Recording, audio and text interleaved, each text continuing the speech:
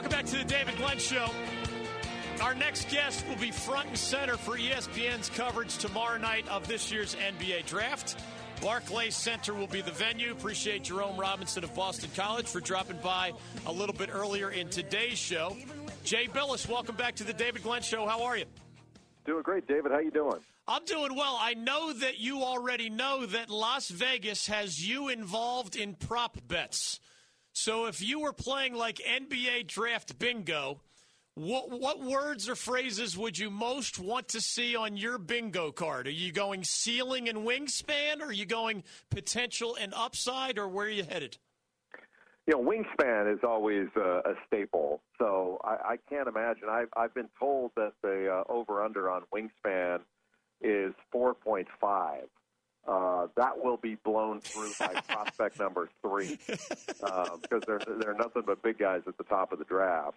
So I will say that quite a bit the first round. And you know, this is actually a step forward from the drinking game where people had to drink every time I said one of those words. So now, you know, it's a little more responsible, and you know, I'm kind of liking it. I may put a few bucks on myself on this one. He is a man of the community. He has society in his heart and on his mind. He has graduated from the center of drinking games to the center of Las Vegas prop bets. Jay Bilas of ESPN joining us on the David Glenn Show. Follow him on Twitter at Jay Bilas. As you look at DeAndre Ayton and all these Duke guys and even some international players, how long is the list of guys, Jay, that you look at right now and say, you know what, if things go well, these guys could not only be stars in the NBA, they could be superstars? Superstar is not that long of a list. Maybe 5. Where you going with this? This guy could be a perennial all-star kind of superstar player. You know, not LeBron James, like right. Superstar for the ages. I'm not saying that, but you know, sort of superstar in the league. Like if you put Kyrie Irving in the superstar category, would be what I'd say. And there are a bunch of guys that further on in the draft where you're going, man, this guy could bust out and be, you know, you don't want to say Donovan Mitchell or something like that, but to have that kind of impact where long term you're going, well, that dude should have been drafted way higher than 20 or way higher than 15, or there's no way Draymond Green should have been a second round pick, you know, that kind of thing. So I think this is a good draft for that. There's a lot of quality players in it. They're just really young and trying to parse out, well, how much better is this guy going to get? How good is this guy's motor? Does he really want to be great? You know, that kind of thing. That's where all these GMs are going to be making their money. Who beyond DeAndre Ayton is on that potential superstar list? Marvin Bagley the third I would put on there. Luka Doncic. I happen to believe that the kid from Michigan State, Jaren Jackson Jr., would be on that list because I think he has the chance to be great. I think Mo Bamba from Texas, even though his offense isn't there yet, they don't make shot-blocking, rim-protecting big guys like him very often. And he's athletic, he can run, he can rebound. And I'm a big fan of Wendell Carter Jr. I look at Wendell as being an Al Horford type player that is going to be better as a pro than he was in college. And you know, look, I'm not betting the house on it, but I really like that kid. He's a two-handed rebounder. He's just a workhorse of a player.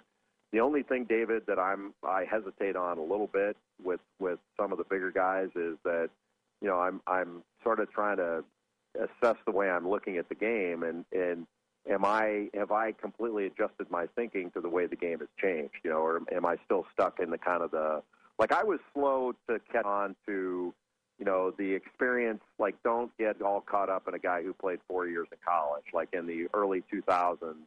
You know, like don't dismiss the fact that just because this high school kid is unskilled, that he's going to get it and he's going to be better than the 4-year college player that you're so in love with because you're an old school guy.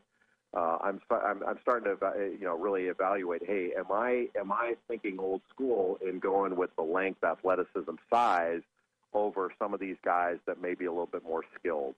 That's sort of the test I'm giving myself right now to say, wait a minute, are you thinking about this the right way? Because things are changing, and I think you have to change your thinking, or at least assess your thinking to make sure you're looking at it the right way. Just on Twitter, you offer us Throwback Thursday and other old school things, and yet you offer us hip-hop lyrics on a daily basis. So you're both – I think you're blending old school and new school quite nicely, at least on Twitter. I'm trying, but man, you keep getting older, you keep getting more. You think you get more set in your ways. I don't think I am, but I want to make sure that, because you learn some of I've learned some of these things the hard way, and you thought, hey, back when out of high school, you go, well, wait a minute, kid, he's unskilled, he can't do this, he can't do that, and then you're totally undervaluing the fact that, wait a minute, this guy's going to get older. Yeah, some of this stuff out. So start projecting instead of lamenting the fact that this is not the way it used to be, and we'll probably be going back to that in the future anyway. But look, it's I was asking actually Stephen A. Smith this today. He and I were talking about this. When looking at DeAndre Ayton, okay, DeAndre Ayton I think is the best player in the draft, best prospect. All right, so I'll ask you the same thing I asked Stephen A. What would you do if you had the choice between DeAndre Ayton right now or Steph Curry right now? I'll take Steph Curry. I'm too risk averse, I think. I know what Steph is and what I believe he will continue to be, and I see the same great things in Ayton that you see. But I guess I want the bird in the hand, as the old saying goes. Okay, and that's a fair point. Really good analysis on that. But how about if you had Steph Curry out of college and DeAndre Ayton? I know we know what Steph Curry became, but if we're honest, kind of my point. If we're honest about it, then we're kind of going, wait a minute now. It's more likely that one of these smaller guys is going to have a bigger impact than they used to have versus a big guy. So am I thinking old school that take the big guy over Trae Young or Colin Sexton or Shai Gilgeous-Alexander or Kevin Knox or some of these other guys that may be a little bit smaller? They don't fit the suit like a number one pick used to, or do you say, well, wait a minute, Marvin Bagley is more suited in today's game to be the better player? I don't know. I don't think he is, but it's a close call. Speaking of things that I personally would like to forget that I actually said out loud years ago, when somebody named Joel Embiid had a checkered medical past but was unbelievably skilled, I was saying of my hometown 76ers, don't take him. Don't take him. It's too high a risk. I would like to forget, Jay, that I said that out loud. You never have that happen to you, I'm sure, in your coverage. But Michael Porter Jr. kind of sort of fits this description, right? Tomorrow night, the Missouri freshman, I guess, has the talent to go in the first few picks, but a medical history that has people concerned. How do you evaluate him, and what is your understanding of how the NBA decision makers are going to evaluate this? Well, first of all, on your Joel Embiid thing, you were not wrong in making that decision, because you're not denying his talent. You're just saying I'm not willing to take the risk on his injury history. Right. And who knows, Dave, you could be proven right in that next year. I hope not. Right. I hope all these guys are healthy. Porter is a top 2 or 3 talent in this draft. He's the best big man shooter in the draft by far. He's really skilled. He's 6'10". He can really shoot. He can shoot off the dribble. He can shoot from deep. He's the complete package offensively. The only question is his durability and health with his back situation. I don't know the answer to that one. Yeah. I can tell you that I've got him rated number 7, and I can't give you a good reason why. Because if he were healthy, I'd have him number 2, and if he's not healthy, I shouldn't even have him number 7. Right. So I'm just kind of, it was like it just felt right to me to put him there. That's sort of the place where I'm going, okay, well, he's worth the risk to me at 7, even though I don't have a team and I don't have to take a risk. So that's a hard one. I don't know what a team does there. I don't think you can whiff with the top 10 pick. So I probably, if I had a top 10 pick and I had any concerns about his medical, I wouldn't take it. I would take somebody else. Jay Bilas of ESPN on Twitter, at Jay Bilas, all over the place. He will be overexposed, a word he once used on the David Glenn Show. He will be overexposed once again, especially in these next 48 hours. You make that sound dirty. It does. Dirty when you said I got to give context to that, don't I? You were jokingly, you were being humble and describing how ESPN overutilizes you at times. Just so everybody understands, That's what Jay was referring to. No out-of-context problems here. Trae Young of Oklahoma seems to be another fork-in-the-road type guy. This guy is the only player ever to lead the NCAA in both scoring and assists in the same season, and yet at only 6 feet tall or so, he seems to have a lot of NBA skeptics. Where's he on your board? He is number 9, I think. I've got Colin Sexton 1 peg ahead of him at number 8. I like Trae Young a lot. I think he's really good. I don't think he's a very good defender. He's slight of build. He's not really that big.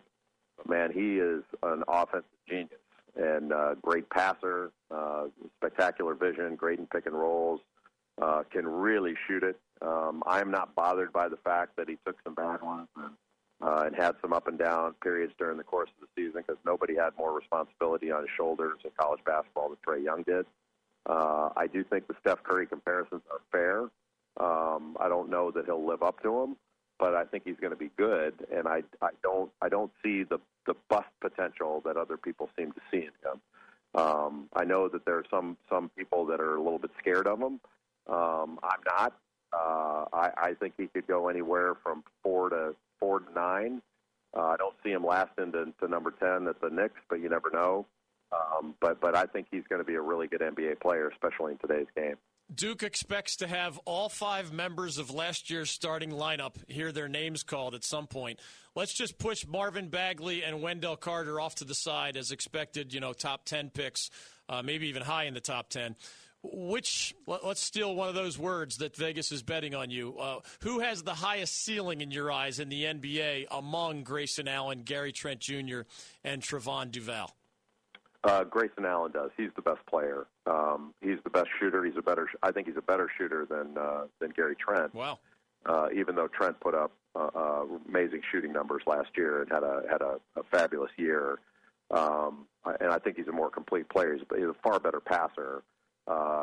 Athletically, they're within the ballpark of one another, but Allen's actually a better athlete and a little bit better defender. Neither one of them are extraordinarily quick laterally. That's a little bit surprising. I don't think Allen's anywhere near as quick laterally as he is, sort of going straight. And he's but boy, he's bouncy and strong as all get out, and he can really shoot it. He put on a shooting exhibition at a workout earlier this summer and just killed it and had everybody talking about it. I think he's going to go in the top 25 picks. I think Gary Trent he may be a first-round pick, but I think it's more likely he's at the top of the second round. And then Trevon Duval he's a spectacular athlete, long, his hands are huge, but his game doesn't match up to his athleticism yet, and does not shoot it, and there's no indication that he's going to. So I think he's probably a player that'll be taken in the middle of the second round, but he's certainly worth a pick in the second round. But I was surprised. I thought he would be better earlier, and I think it would have served him well actually to come back because I don't think he's as highly valued as perhaps he thought he would be. Last thing for Jay Bilas. I don't know if you follow the Hornets more closely than others because of where you've been based, but they traded Dwight Howard today. They have the number 11 overall pick. What do you make of, what the plan is there? Who's likely to be selected by the Hornets at number 11 or anything else that comes to mind? Man, if the Hornets could get somebody like there's going to be good players available at 11. And if there's somebody like Kevin Knox or like Shai Gilgeous-Alexander, or even if Colin Sexton from Alabama fell, that would be a boon to Charlotte. Look, I have no doubt that the Hornets are in good hands with Mitch Kupchak. He's one of the truly great sort of basketball administrators in basketball. Not to say that the people sitting in that chair before him weren't really good, but he's one of the greats, I think, in the business. And so I know he'll make the right decision. I'm not surprised by the Dwight Howard trade. It seems like wherever Dwight's been, he's been out of there pretty quick of late. So I don't know whether this signals the end of his career or what, but I think it signals that the Hornets they want a better locker room. They want to go in a different direction. I think it's a good thing. We've always believed you had great potential, Jay, and we really admire your basketball IQ. So have fun tomorrow night, and thanks for the time on the David Glenn Show. Well, while all these players are talking about wanting to play in the NBA, I had a dream as a kid to play in Italy, and I just want you to know that I fulfilled that dream of being a pro in Italy. I wish I could place side bets in Vegas with Bilas anonymously. A little sides. Just, hey, Jay, how many times are you going to say ceiling tonight? Can you make sure it's over this number? I need some side income, but I don't want to get Jay Bilas in trouble with the FBI. Have fun tomorrow night, man. Don't worry about it. My eligibility's up. I am for sale. That's true. Take care, bud. See you, buddy. All right, Jay Bilas on Twitter, @JayBilas, ESPN. They have it overcovered, overexposed. Tomorrow night, the NBA draft at the Barclays Center in Brooklyn.